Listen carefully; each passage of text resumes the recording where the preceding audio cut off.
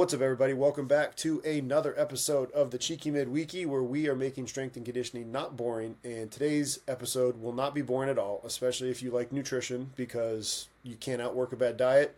The man right here, Pratik Patel, we'll talk about that. You've been to Rose Bowls in the NFL. I'm gonna let you do your intro. I'm gonna stop talking. Pratik, thank you for joining the show, man. I really appreciate it. No, thanks for having me. I guess the second time around. Before it was Mm-hmm. grilling me. I was trying to make sense of his weird accent.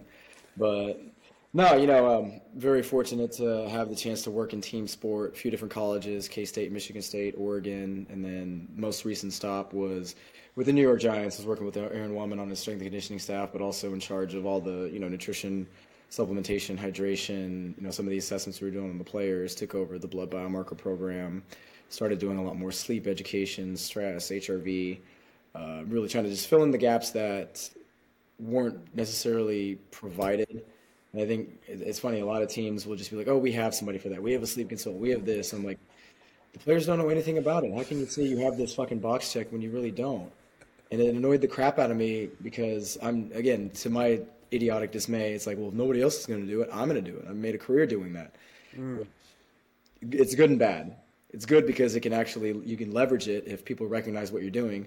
It's bad if people don't understand it or don't even care, and you're just doing all this extra work that may or may not be providing value to the athletes, which is the most important thing. And it's not putting any more money in your bank account, and you're just busting your ass, wasting your time. So had a really great experience there. We learned a lot.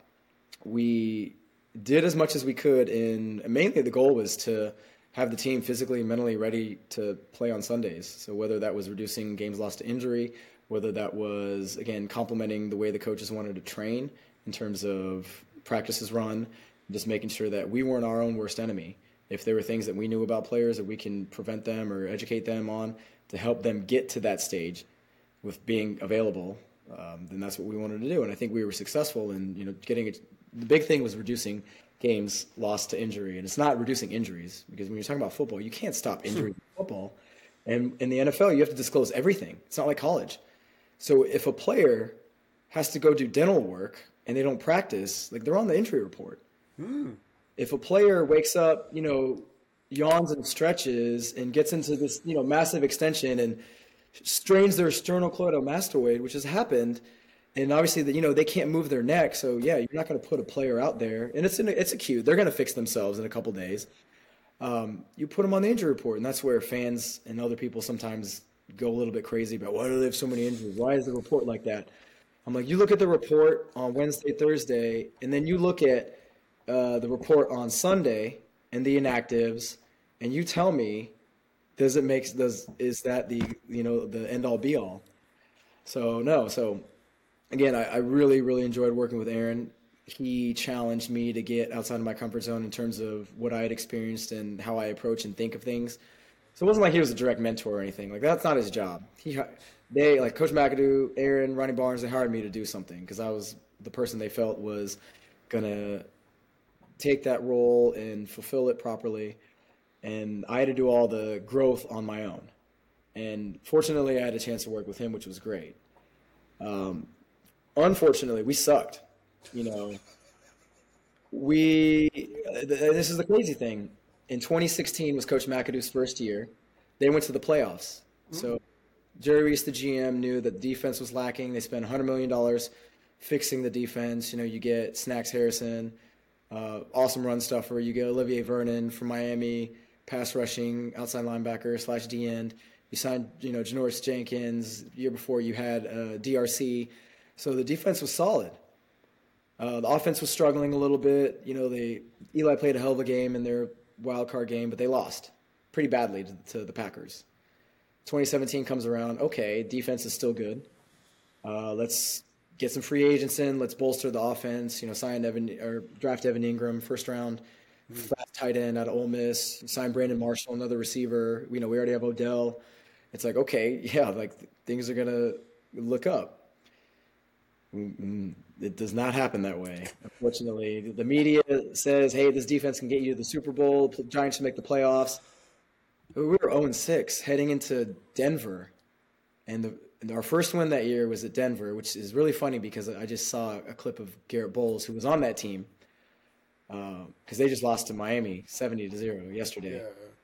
which to me is unfathomable. Like, you score 70 points in an NFL game. I think there were weeks like 3 or 4 years when I worked for the Giants, in like 4 or 5 games combined, we didn't score 70 points total.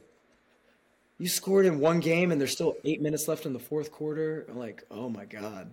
Good for them. I think these young coaches, which understand the game but want to do it their way, who say, fuck tradition, fuck what everybody else is doing, because everybody else is losing. They're losing their jobs. They're not growing. They're not, achieving success with or without good rosters. So my time in New York was great. Like, I really enjoyed it, but it gets to a point where I saw the writing on the wall where it's like, no one's going to hire me as a head strength coach. And that was something Aaron and I talked about. He's like, I'm not hiring you for that to be the potential. I'm like, that's not why I wanted to come here. My growth in the organization is pretty much capped. Not like I wanted to be Aaron's boss or anything like that. It's like, as long as he's there, I'm still riding this wave of feeling very comfortable with what we were doing. We had a lot of buy-in from the players. They'll tell you that. It was very intentional. It was very smart. It was obviously still a million things we could have done better. And that's any situation. But then 2020 comes around. I think we're all going to get fired. Ronnie and the GM and all of us, they want to retain us. So Joe Judge retains us. I'm like, okay, well, how is this going to go? Because he's already dictating to Aaron, what conditioning should look like, how preparation should be, movements in the weight room, and he's changing my job description. And then Aaron leaves for a very great role, which I was very supportive of. I'm like, you got to take care of your family, man. Who knows what's going to happen in this league? There's no loyalty in the NFL, even though we're putting that foot forward from our end. And then I got transitioned to a different role. I'm like, this is awful. Like, I have no control over my career, my future, my life. I'm under contract. I didn't sign my extension. I can't go to another team. You can't back channel that stuff because I'm under contract. The only way I could get out is I had to leave. And I ended up doing that. That's fucking impressive. Like, to actually see the writing on the wall and to do it that way, because not a lot of people would just kind of piss and moan about it, no? Quick break from the show to remind you to hit that like and subscribe button. It helps us out and it helps you be notified when we have new content get released. So again, please hit that like and subscribe button if you enjoy this content. And with that, let's get back to the show. Oh, yeah. I mean, you know how it is. Circles with coaches, it's always everybody else's fault. It's never their fault. Only if I had this opportunity or this chance, or if I worked for this person, or if I had this budget, if I had this weight room, if I had, whatever. And it's not just, being very self-aware about you and your situation. Like me, like, I'm the reason I was in this position. Nobody forced me to take any of these jobs or work these hours. And now I'm like, is this what I want to do until I potentially get fired? Or, I'm 50, alone, no family, living in a house in Jersey or wherever by myself. So I was like, I think there might be a way I can transition out just to test the waters to see what life is like out there. I didn't really have a plan in place. So I will tell people I'm better off for making that decision, but not having a plan in place and thinking that everything would fall in line for me immediately, because it kind of did during my career, was very naive of me. Because I'm like, the hardest years of my entire life happened after I left the league, not those tough years working in the league or, working insane hours in college. Like, honestly, that shit's a breeze. But it has made me a better, it has made me a better person and a better man. So what is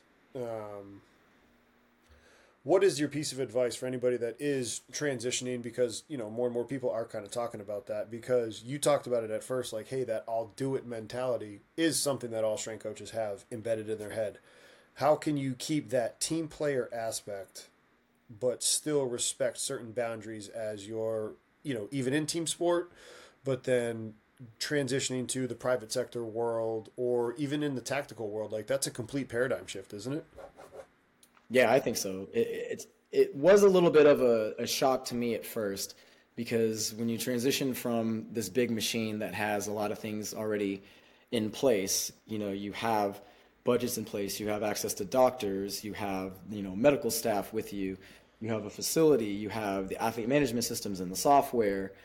Now, you can't do as much as you would like to, so people that talk about the progressiveness of professional sport or this team or that team, teams aren't doing shit. I can do more than any team could ever do on my own, easily. And I have. And I think that's one of the unique things about going from this very confined atmosphere where you're bound by NCAA regulations or CBAs to now you can do any and everything you want. You know, if you want to specify or take over a specific niche, you want to be the full health practitioner of whoever, you know, athletes or non-athletes, you can do that.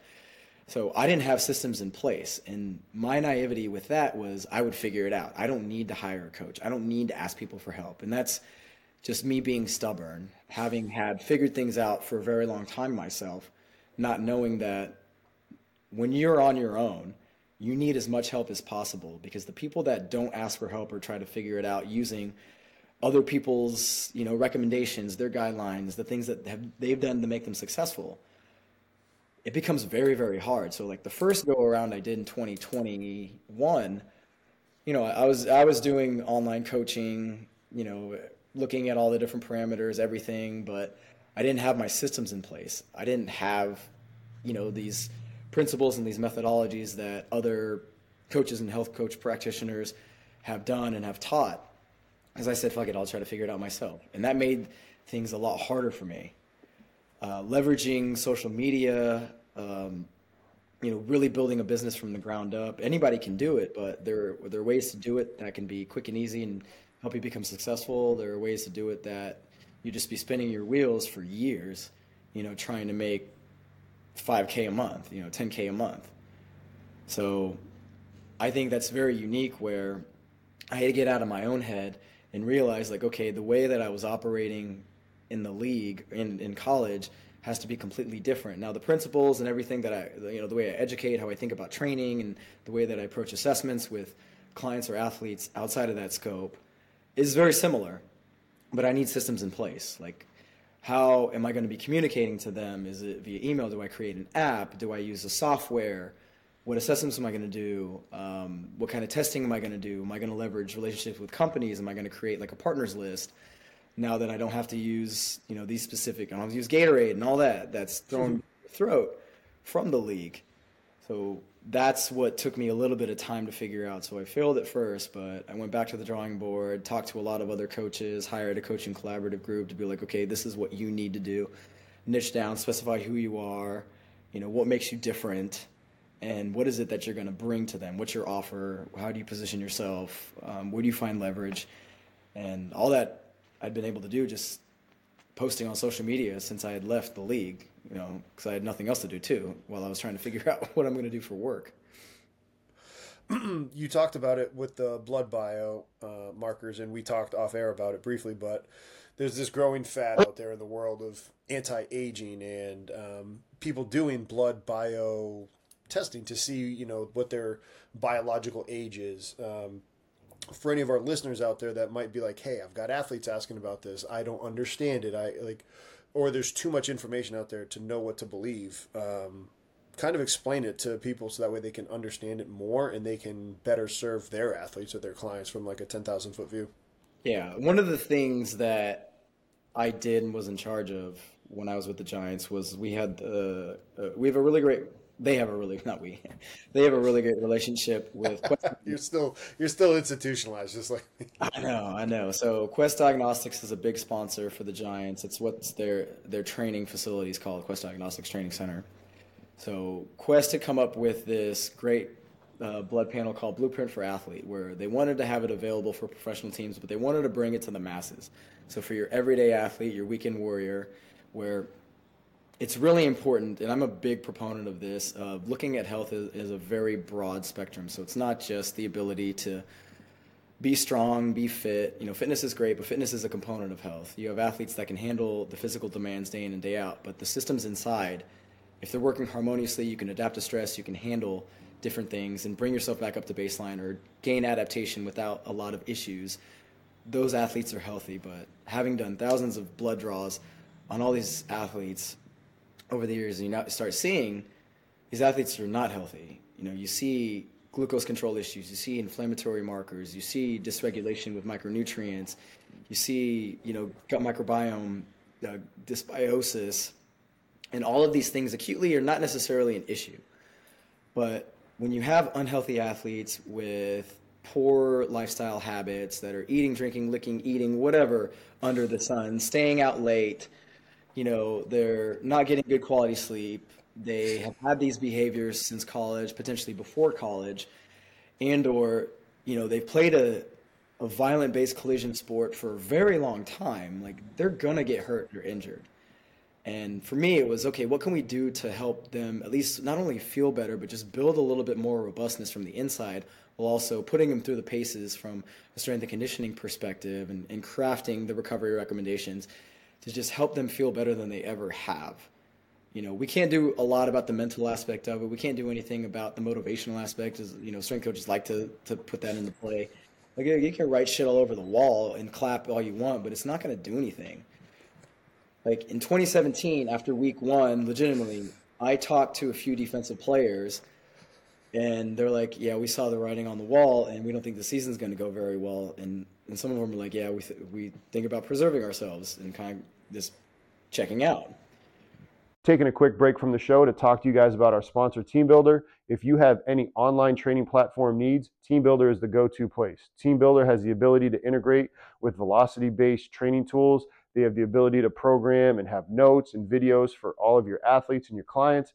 This is your number one stop shop. Been using it since 2019 when I was working at Towson. So I've used it, love it. Make sure you check it out. Go ahead, click the link down in the description. And with that, let's get back to the show. And I'm like, holy shit, no wonder we did so poorly. Amongst a lot of other things, that was the year about the kneeling and all that other stuff. Oh, yeah. Yeah, so like looking internally, like your blood biomarkers, is just more so like, what is your health status right now? It's not this is your health status forever, but do you have dyslipidemia? Do you have issues controlling glucose? Do you have excessive amount of inflammation? Because if that's the case, you're now throwing more and more napalm on a fire while you're already being thrown to the wolves from a training load perspective, or you come into training camp or off-season training ill-prepared, overweight, you haven't touched a weight, like, the Aaron Rodgers thing. Like, this dude was hiding out in dark caves and figuring out where he's going to play next, probably wasn't training at all, probably didn't do a sprint, a calf raise, whatever, and now everybody wants to blame the issue on the training staff of the Jets. It's like, they can't regress everybody. The minimum expectation is, this guy's a professional, has multiple MVPs, won a Super Bowl. He knows what he should be doing in the offseason. Oh, he gets the calf injury. Oh, shit. We know where this leads. Kevin Durant went through it a long time ago in the finals. Now, he barely played in the preseason, looked a little bit uncomfortable, and now he's expected to full on out, 100 miles out of the gate, be Aaron Rodgers when his body's just not ready for it. Oh, it's Turf's fault. I'm like, yeah, it's Turf's fault. A million other things that come into play, but let's blame the fucking surface. Same thing, like Joe Burrow has got a calf injury. Like, when you wear cleats, that puts a significant amount of more stress on the calf. Obviously, during the week, he's probably not taking tons of reps, so it's going to take time. So I'm hoping for his sake, because he's a really good quarterback. Not that I like the Bengals or anything. I like their DC because I worked with him in 18. He was the cornerbacks coach for the Giants. Really good dude, Lou. But he needs to rest. Otherwise, something bad might happen. You never know. So again, looking at things internally is really, really important, and not necessarily everybody has to take an anti-aging test. It goes back and forth with the validity of looking at specific biomarkers and how does it correlate to really actually telling what your biological age is or your metabolic age. And they'll look at things like iron and ferritin, vitamin D, glucose control, things that come in like a CBC or Chem10, testosterone, lipids for sure. Now, these things are definitely important, but it doesn't tell the full story. So I took one of those through the Inside Tracker just because they reached out to me and wanted me to be one of like their professional people. So I was like, all right, if I can do it for free, I'll do it. They wanted you to do a test so they could see your results? Yeah, I did their advanced panel. I never posted about it on social media. I meant to. I took one last August, and I've done another extensive one through another company just this August. And then I did their inner age. So I was 37 at the time, and it said my inner age was 31 based on, the blood markers I get. I'm like, oh, well, this Brian Johnson guy who he's doing any and everything, and he's doing the craziest things, and he's only like 9 years younger than what he is. I'm like, dude, I'm doing what I've been doing forever, and I'm already 7 years younger. 6 years, whatever. And that was at the time where I had sustained an injury too, so it wasn't even training. I was eating a shitload of barbecue here. So it probably would have been a lot better too, but I'm a big proponent because what we were able to do, getting that data from the players and just me going to them and just asking questions, because without that, you don't know what questions to ask about, okay, what are your habits like at home? What are you doing? Like, why is your insulin levels elevated first thing in the morning? Yeah, vitamin D's low. We kind of get that. We know that that's pretty prevalent, but why are these specific inflammatory markers constantly elevated? Why do you have glucose control issues? Like, you have an A1C above 5.8. That's crazy because you're a lean football player. Oh, I'm just stressing out because I got stuff going on. There's whatever baby mama drama, or my mom's sick. And, that opens the door to ask questions about what's going on and what can we do to support them and keep them, at least healthy, to provide them with either the resources or education, and more importantly, the know-how and why. And then bring in all the other studies that have been done. Like, okay, you have dyslipidemia, you might have altered tendon and structure, tendon and ligament structure and function. If you have glucose control issues, you might have, increased incidence of soft tissue injuries or whatever. Like, all these different things. Like, this person's more predisposed to being having a higher risk for fracture, whatever. It's like, okay, all this stuff is starting to make a lot more sense. Now, we can't fix everything for everybody, but if there are things within some of these major biomarkers that we're getting, and we know that when they're not within normal limits, we should at least address them, then if they can provide some level of assurance or assistance or help the athlete feel better, a little bit more recovered, less sore, then that's a win in our book. And as opposed to not doing any of the testings. There are some teams that don't really do anything, or they just do very surface level tests. They won't dive deeper. And the people that they have in-house, they're just not taking the information and actually trying to be very actionable about it. It's the same song and dance with sports science, every team, college and pro. It's like, we're taking all this data, but we're not doing anything about it. And then the players get annoyed. Like, why do I got to do this? Why do I got to do this? You guys are just hiding the information. You're going to use it against me, instead of, hey, this is what your results are. You do the test. I'm going to come directly to you. We're going to go through everything, and I'm going to give you an explanation of what it means and what I think we can do for you. And that it's interesting you bring that up, because hearing you talk about that made me think, like, okay, if there are all those lower barriers of you're not even eating salads, you're not eating vegetables, you're not sleeping, you're stressed out, you're not going to go right to supplementation, or would you? Like, what would you, fucking stud in this field in nutrition, what would you go to? Would you worry about those first things, or would you supplement while they're working towards those? Yeah, I would do a combination of both, because, we already know that if there are things that are difficult to get in the diet through food, and it shows up not only on blood work individually, but we kind of know it overall across populations, then just telling them, like, hey, food first or food only, like, that's not realistic. And that was going to go in one ear and out the other, like, oh, he's not listening to me. Yeah, so I would always do that. It's like, look, I'm going to give you two options. Like, we can address low vitamin D through supplementation, because it's really the only way. Especially, the darker skin you have, less time you spend outdoors. When it gets closer to fall and winter, you're not going to have the sunlight exposure to actually move the needle on that. So yeah, most of the athletes that were below 30, my goal is to get every single one of them above 30. We'd have guys coming in like with low teens, like can never even move the needle on that. And I'm like, okay, do you have a history of soft tissue injury? Like, what's going on? Are you always in pain? Do you have trouble with weight management? I'm like, okay, it's not low vitamin D isn't the reason, but it's a central piece, a part of the equation.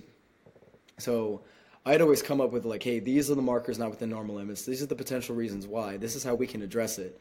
Supplementation, lifestyle, nutrition choices, and then open the floor to them. Like, I want to get your thoughts on what you're thinking, because it seems like a lot, and I don't want to overload you. These are the most important ones that I think you definitely should address, and then these are the secondary ones too. How receptive are, and like the ability to help influence that change? Because some of our members might be like, hey man, he's speaking to me, but like, what has been your best way to form those relationships and make it kind of seamless within the college world and then outside of it? Because we have people that do both.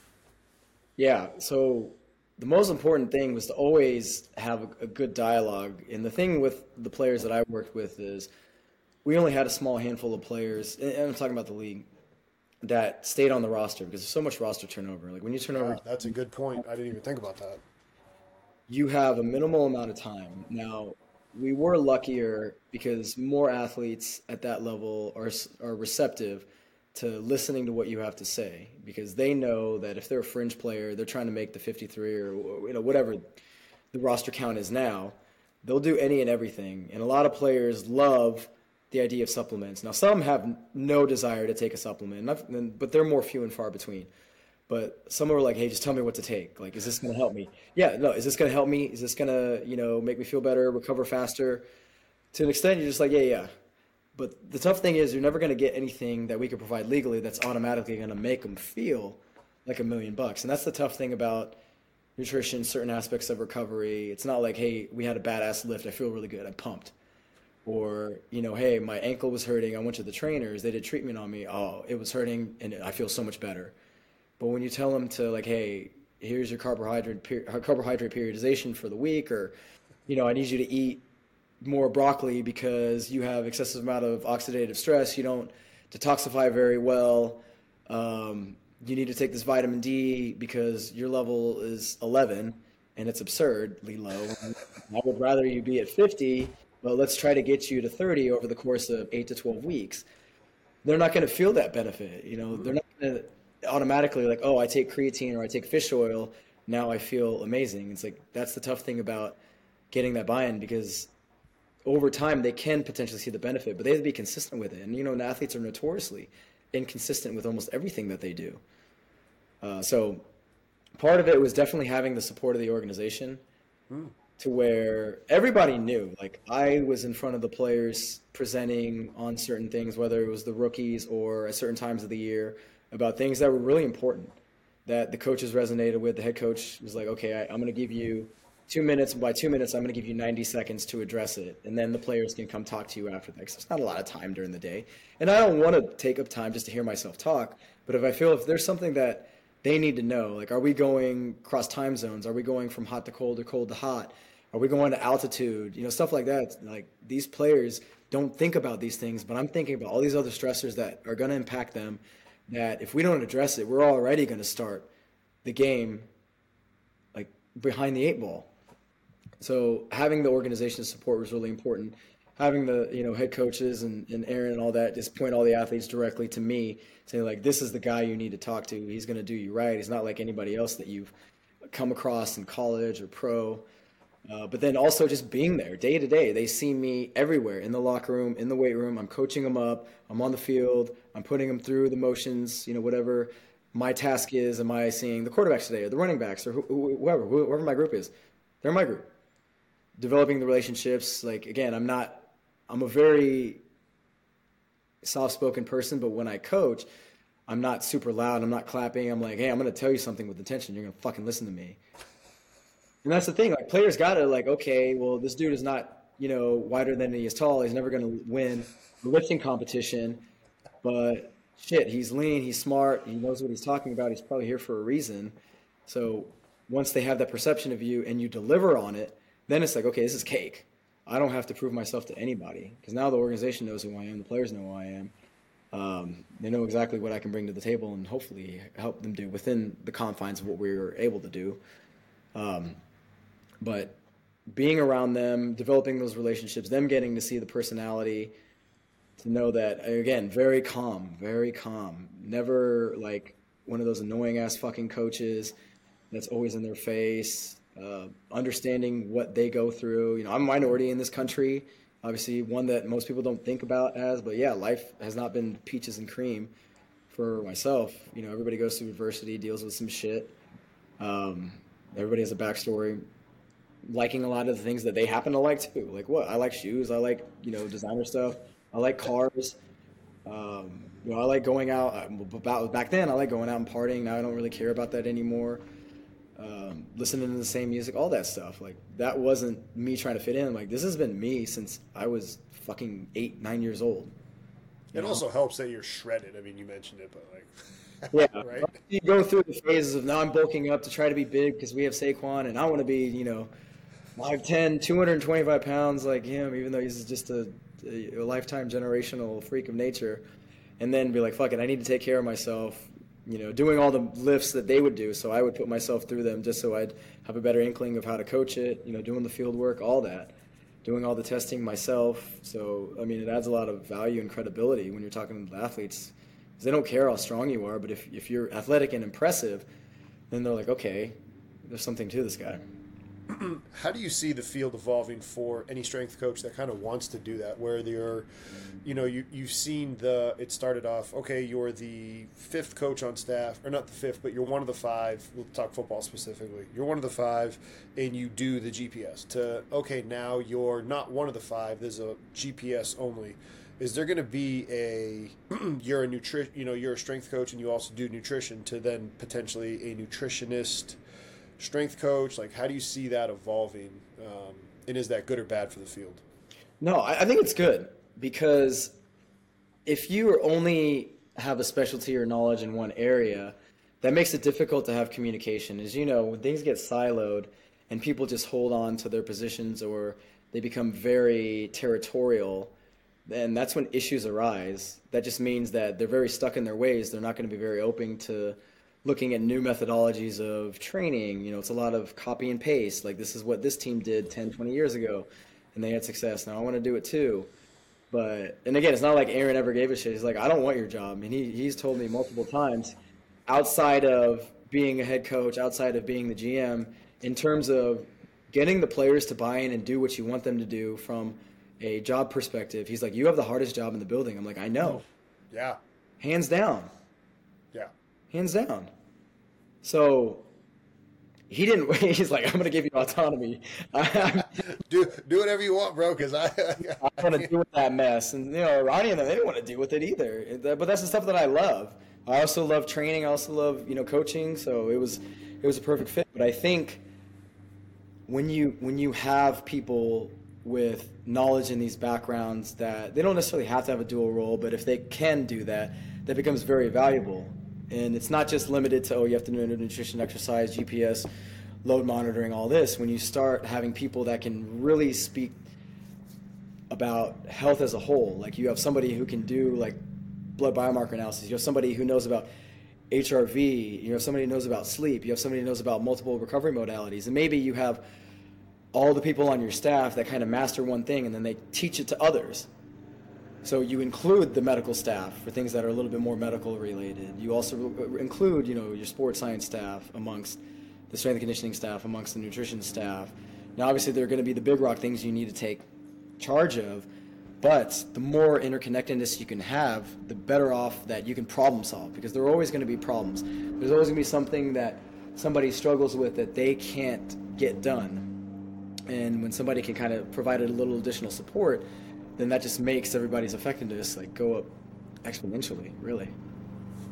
Yeah, and the reason I asked that is one of my former assistants, he had interned at UW, and one of the strength coaches was actually like acting as the dietitian, either under the dietitian or under the primary care. So that way, like, they were essentially, it's the same way that like student athletic trainers sign off on things versus for the athletic trainer, or even the AT signing off for the doctor, right? Like, is that a possibility of the way that this could continue to progress forward? Because again, at the end of the day, we're about serving the athletes and trying to give them the best knowledge. So that way, if it's an expert in it, they would know where the best place is to get the blood biomarkers, and they can filter through the things better than just, like you said, a general strength coach being like, well, we're going to go with that company, right? Yeah. I think it just adds a ton of value. Like, I would have never gotten to the position that I did in the NFL if I didn't have the dietetics background as a dietitian, and I didn't have a master's in ex-phys and had done years of coaching from K-State to Michigan State.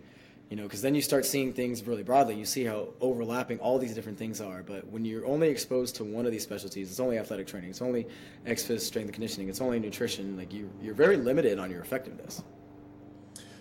What is a good path then for anybody that's listening this far to us that wants to do that? What would your recommendation be? Like, okay, I've done it.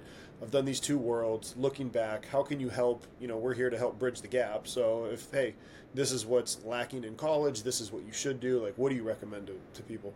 Yeah, it's tough because it takes a long time. So, I did 4 years of undergrad in nutrition, then I had to do an internship, and then I had to do 2 years to get my ex-phys degree, and then I had to volunteer my time coaching to get the experience. So you're talking about 7+ years, and as you know, people just don't have the money and time to be able to do that. But I think it depends on what you like doing most and where you want your specialty. So I did the dietetics route and then went to the ex-phys route. There are some people that have done the opposite, but I think doing the opposite would be a lot harder. So the truth of the matter is I loved my ex-phys curriculum a lot more than the dietetics curriculum. I also thought it was easy as shit. Yeah, compared to the two, like that's why I'm blown away by the amount of like that stuff is so hard to be able to know all of the different, you know, the hormones and just understanding which, you know, supplement to help with the micronutrients. Like it's that in and of itself does need its own niche, in my opinion, just because of how extensive it is and how important of a role it does play. Yeah, and I think the tough thing is, though, most colleges and places now, they'll require their nutrition staff member to be a dietitian, but I guess the kick in the dick is you don't get a lot of sports exercise exposure through the nutrition or dietetic curriculum. It's very like geared towards clinical, outpatient, food service, and production management. And so you have to check those boxes, go through those hoops to call yourself a dietitian, and then hopefully you've gained some exposure or experience, or maybe you were an athlete, so you know what the world is like. And even beyond that, you have to legitimately push off all the knowledge that you learned in school about the nutrition or the way they teach nutrition, and then realize like, okay, this is real world scenarios. This is how athletes act. This is how they need to eat. This is what they are experiencing. This is how I need to think about providing nutritional recommendations in all the different areas and aspects that they are experiencing. So that's why it becomes very difficult. It's not you can just get this certification and then you're a strength coach and then you can go on your merry way and get hired by a team, because now it's being written into, you know, NCAA rules and or CBA bylaws. You have to have somebody that's properly credentialed. No, 100%. And that made me think about a question that I had written down prior to this, was just the fact that this coach is not in college, whether that's strength and conditioning or nutrition, talking about the simplicity of how it would be to, you know, just handle this, versus you might be a nutritionist in college that has training table, doesn't have training table, has access to supplements, doesn't have access to supplements. How do you just navigate all those different hurdles of the different, you know, training tables and fuel zones and all of those, because a lot of our listeners out there do work in those settings that do have them, and how do they best provide a service to those coaches? Because like I said, there's so many coaches out there that have never worked in it, which is why I wanted to get you on to be able to provide real actual, hey, this is what I did and this is what it should be done. Yeah, and it's not easy, because when I finally got to a place that actually had those resources, and that was at Oregon, where they had invested in their student athletes for a very long time, and the goal was, I'm in charge of football, but whatever football gets, everybody else should have equal access to. So this is your maiden budget. If you need specific things for football, go talk to the DFO. He'll just clear it. You'll be okay.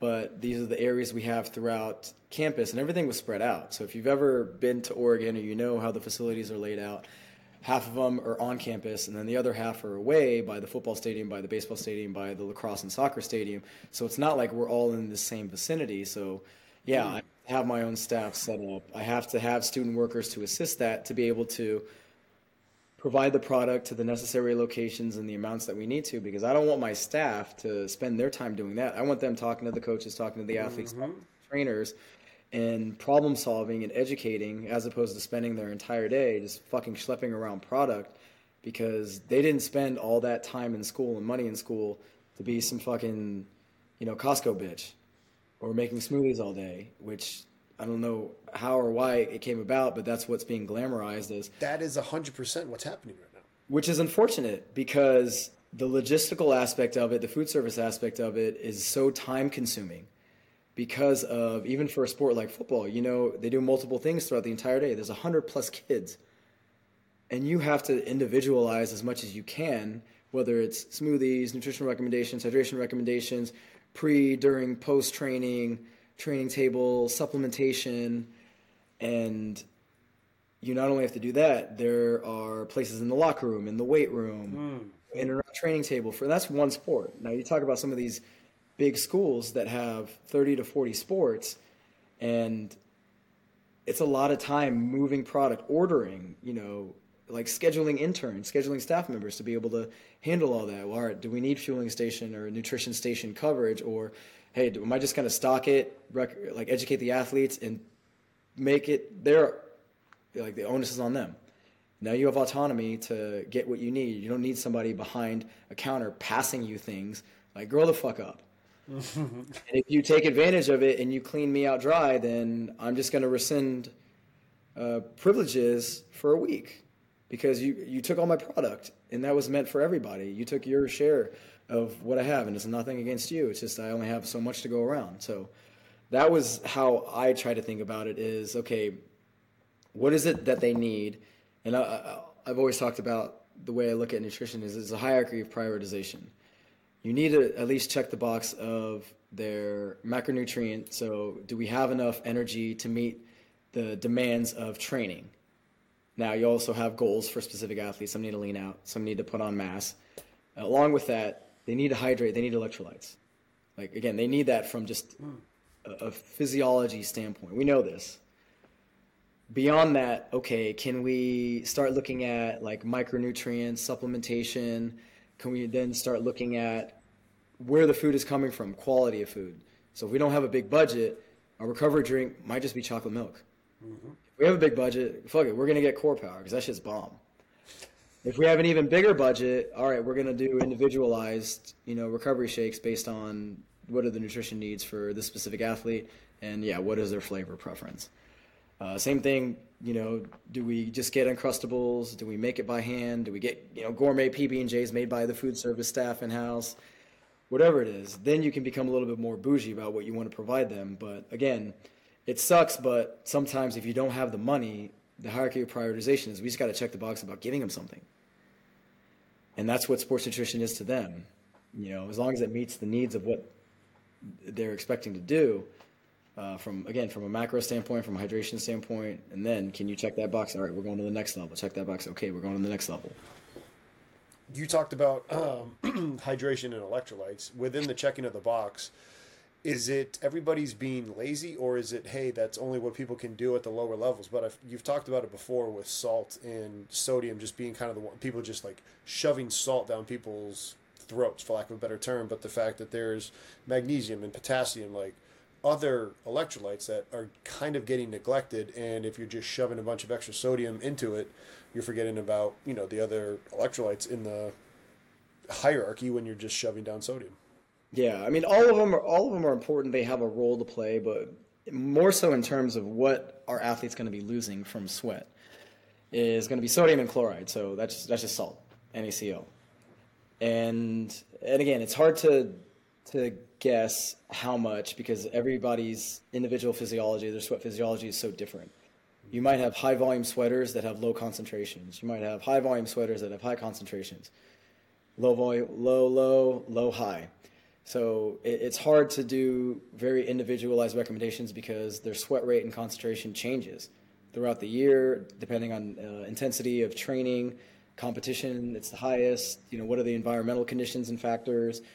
What is their nutrient status? Are they already dehydrated? Which, there's plenty of studies showing that you have at least 25 to 55 to 75% of athletes entering training, and hopefully a lesser number of that in the competition, but just dehydrated. How does that affect a lot of it? So, yeah, sodium definitely is important. Chloride, also very important. Next on the list, potassium, but not in as high amounts. And then trace amounts, you're going to think about like zinc, magnesium, and calcium for real.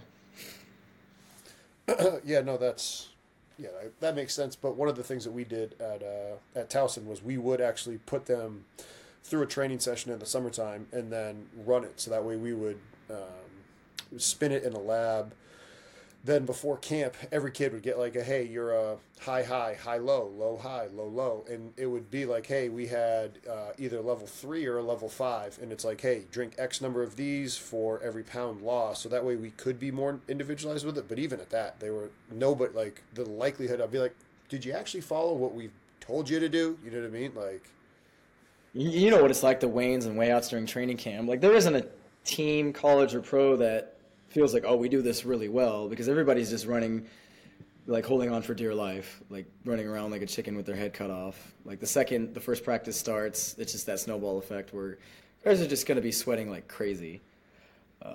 What was it? The tight end who lost 17 pounds or whatever from TCU? yeah, we were talking about it in the group chat though, because like again, I truly question how consistent the pre and post weight was. Like now there is a chance that it didn't happen that way, but like I've seen it. You like if let's say you had somebody like you talked about, hey, you're running around product, you're trying to get things. Okay, let's say if somebody's like, hey, just step on the scale, I got to get you on the scale, so coach blah blah blah doesn't yell at you for not getting a pre-weight. Well, now you got a pre-weight that's inflated, right?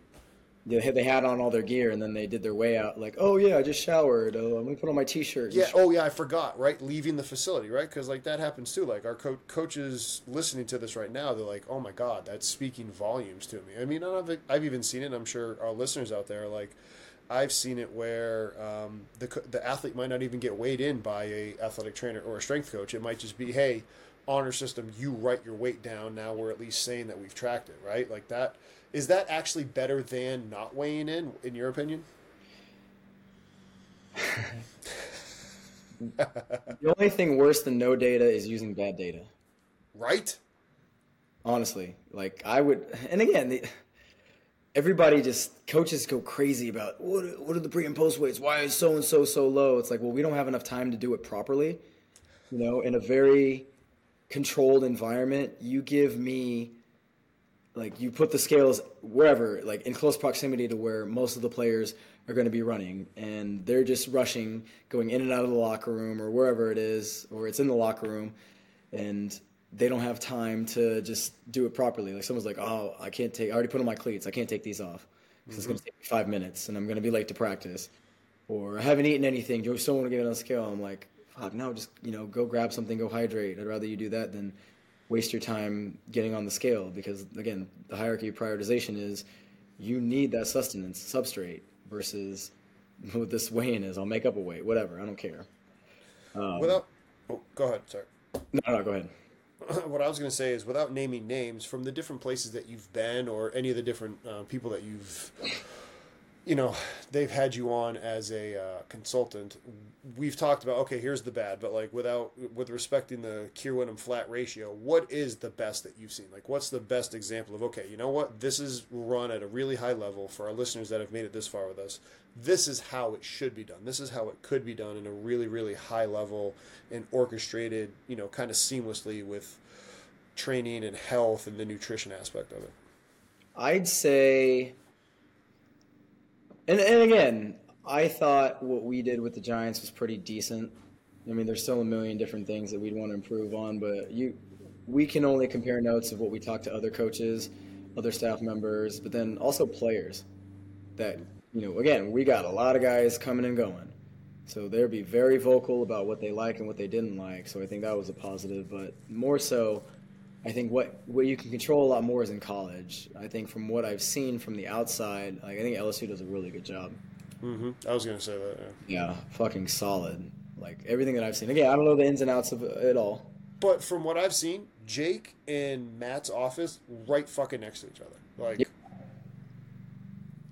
In good collaboration with the medical staff, everybody's talking. Good collaboration, because I've actually spoken to some of their sports scientists too. I've been on a few calls with Matt and them too. Like everybody's thinking, everybody's not, resting on their laurels. Like, yeah, they won a Natty in 2019, but cool. Like, what is it that we can do to help these players now? Like, what do we need to get better at? What's working? What's not working? I think it's definitely pretty solid. What has been your biggest aha moment in the last, you said 2019, so since 2019, maybe 2020, but the last 3 to 4 years, what has been your biggest aha moment with respect to working with clients, with within the realm of nutrition that you either did and you have since looked back and been like, man, I shouldn't have done that, or you looked back and you're like, oh, I wish I would have done that? That's a good question. I think what I try to do with every client now is impose less of what I think they need and integrate more of what they're already doing. Because I now, as you know, I'm a father. We've got 2 kids under 3. Life is crazy. Like, if I can get a workout in a day, I've got 10 minutes. If not, I can't work out that day because everything else just snowballs. So understanding how busy people really are and trying to make things as simple as possible. If they have a flow in their day, they're already doing like, hey, this is when I wake up, this is what I'm doing, this is my opportunities. It's not for me to say, well, I think what's more ideal or going to get them better results is if they shift and did this. It's they don't have that opportunity to, because they're a parent, they work, they're a family man, member, whoever they are. Like, they just need to do this. And it might take them a lot longer or a little bit longer, but it makes more sense if they feel comfortable and they don't have to bend over backwards or feel like they're failing trying to implement something that just doesn't resonate with what.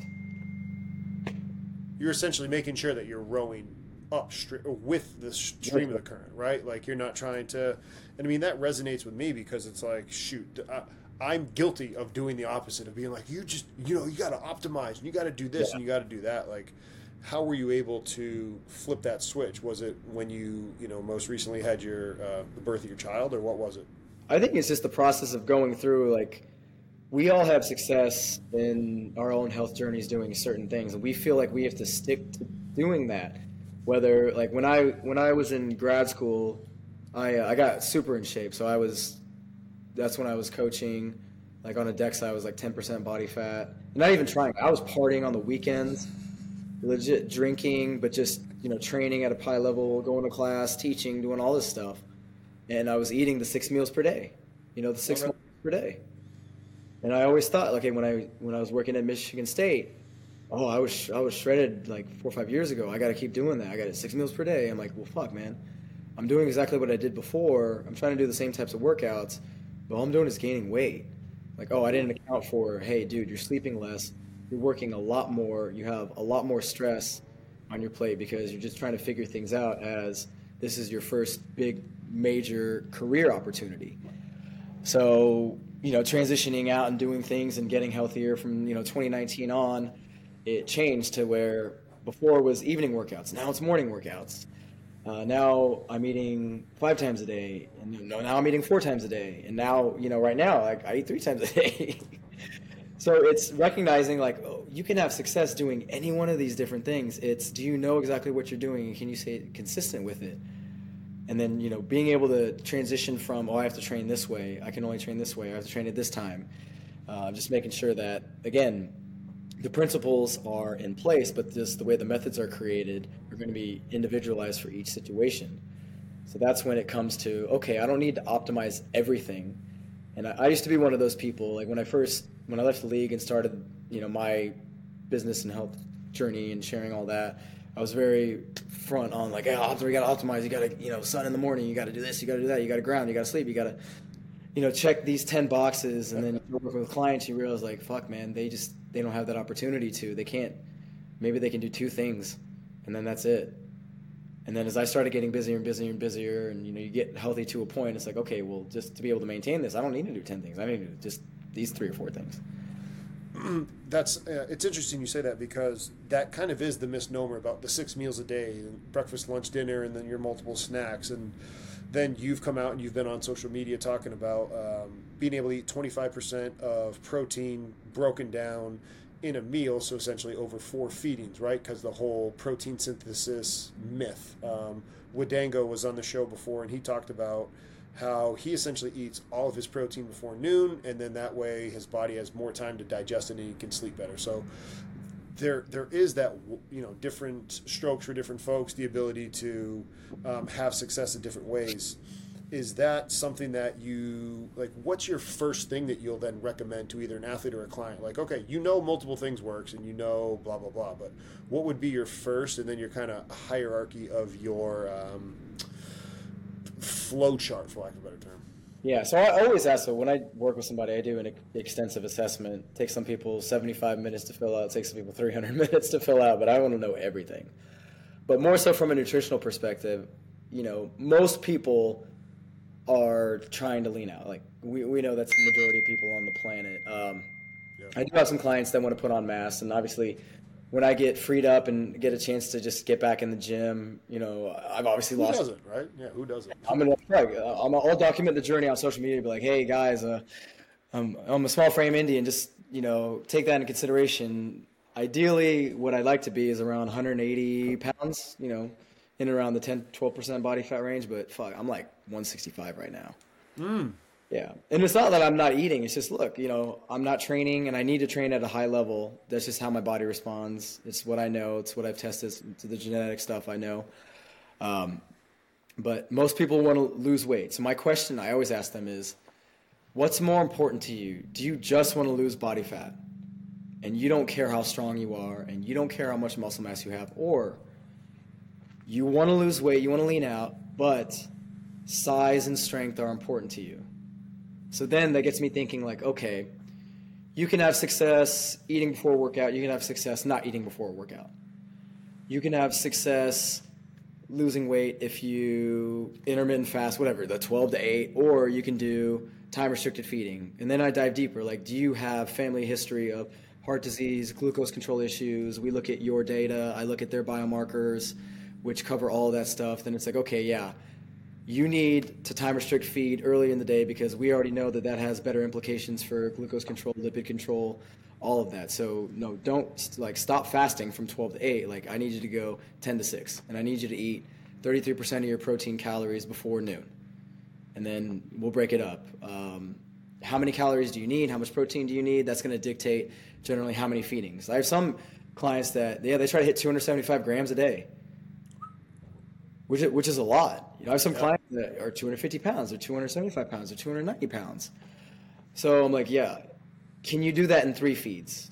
No. Okay, we've got to do it in 4.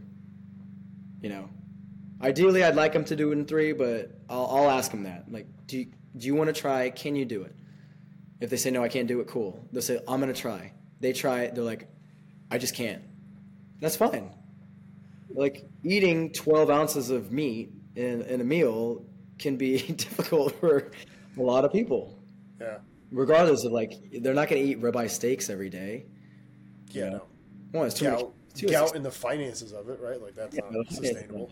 So again, that flow is I want to learn as much as I can, use their current habits and their health status, and then what do we know about what's published, what makes sense, and how do we implement this? Should they eat before they train? When are they training? How long are they training for? Oh, I train in the morning. Do you normally eat before you lift? No. Are you trying to lose weight? Yeah. Do you care about strength? No. I'm like, okay, you're going to do fasted training, but the second your training session's done, I'm like, I need you to eat this. It's really smart. One of the last questions I have for you before I let you, continue about being the dad life. Injured athlete nutrition, because, a lot of our members and a lot of our listeners out there work with athletes in college or private sector or high school. What is kind of your ground level, let's say it's not an acute injury, but it's like, hey, they're going to be out for a while. It's a chronic, they're going to have surgery. What are you typically recommending to, again, 10,000 foot view, to anybody that is working with an athlete and they have a surgery and they know they're going to not be as active? Yeah, I mean, it's going to happen. It's going to keep happening. So understanding first what injury they have and what are the general physical changes that happen in the time frame of the prognosis. I think that's important. Knowing if they are going to go under the knife or have surgery, when that's happening, are they traveling somewhere? Do they have family members with them? Because I think a lot of times these things get lost in translation where, and this has happened with, one of the teams that I consult with, an athlete had, an ACL, had to go get it repaired in California. I didn't know exactly when the time frame for that was, but then got a call from her. She's like, hey, I'm in the hotel room. I'm with my mom. Like, what do I do? I was like, fuck. I would have prepared her better for that. Like, hey, I need you to just, stick with this surgery. I need you to make sure that you get a good meal the night before. Make sure you get in this drink, before, because there are studies that show better outcomes of controlling blood glucose levels, just overall athlete patient well-being, consuming something. But a lot of doctors will have that as a contraindicative. They want their athletes coming in fasted, and I'm like, that's just there's research that debunks that. So I'm always a big fan of that. The second is knowing that any injury is going to increase energy expenditure because you have a stress factor involved. Your activity factor is down, but now you have the body that's trying to repair itself. So you have increased needs for protein, for certain micronutrients that are involved in wound healing and repair. While knowing that if an athlete does get injured, they're going to be somewhat depressed, anxious, their appetite's going to go out the window. What they think is, well, I'm not training, I don't want to eat because I don't want to get fat. Mm-hmm. They're not thinking, okay, I have higher calorie needs because of the injury, but I'm decreased calorie needs because of my activity level, so it's kind of like a little bit of a balance. I need to eat more protein consistently because ideally you'd want to just maintain as much muscle mass as possible, as opposed to putting on fat, as opposed to losing a lot of muscle mass, which happens to a lot of athletes, which if they start losing weight, that's just going to put them behind the eight ball, because again, you have these benchmarks throughout rehab and return to play in terms of strength and movement and all that. If they're losing muscle mass, they're not going to be able to generate the same amount of force and power and all that. So it's going to prolong return to play even longer. And simple nutritional interventions can help mitigate some of that. It just acutely, even after a mobilization happens, after about 24 hours, like you can get significant decreases in muscle protein synthesis within 24 to 36 hours. And you can mitigate some of it, high protein, creatine.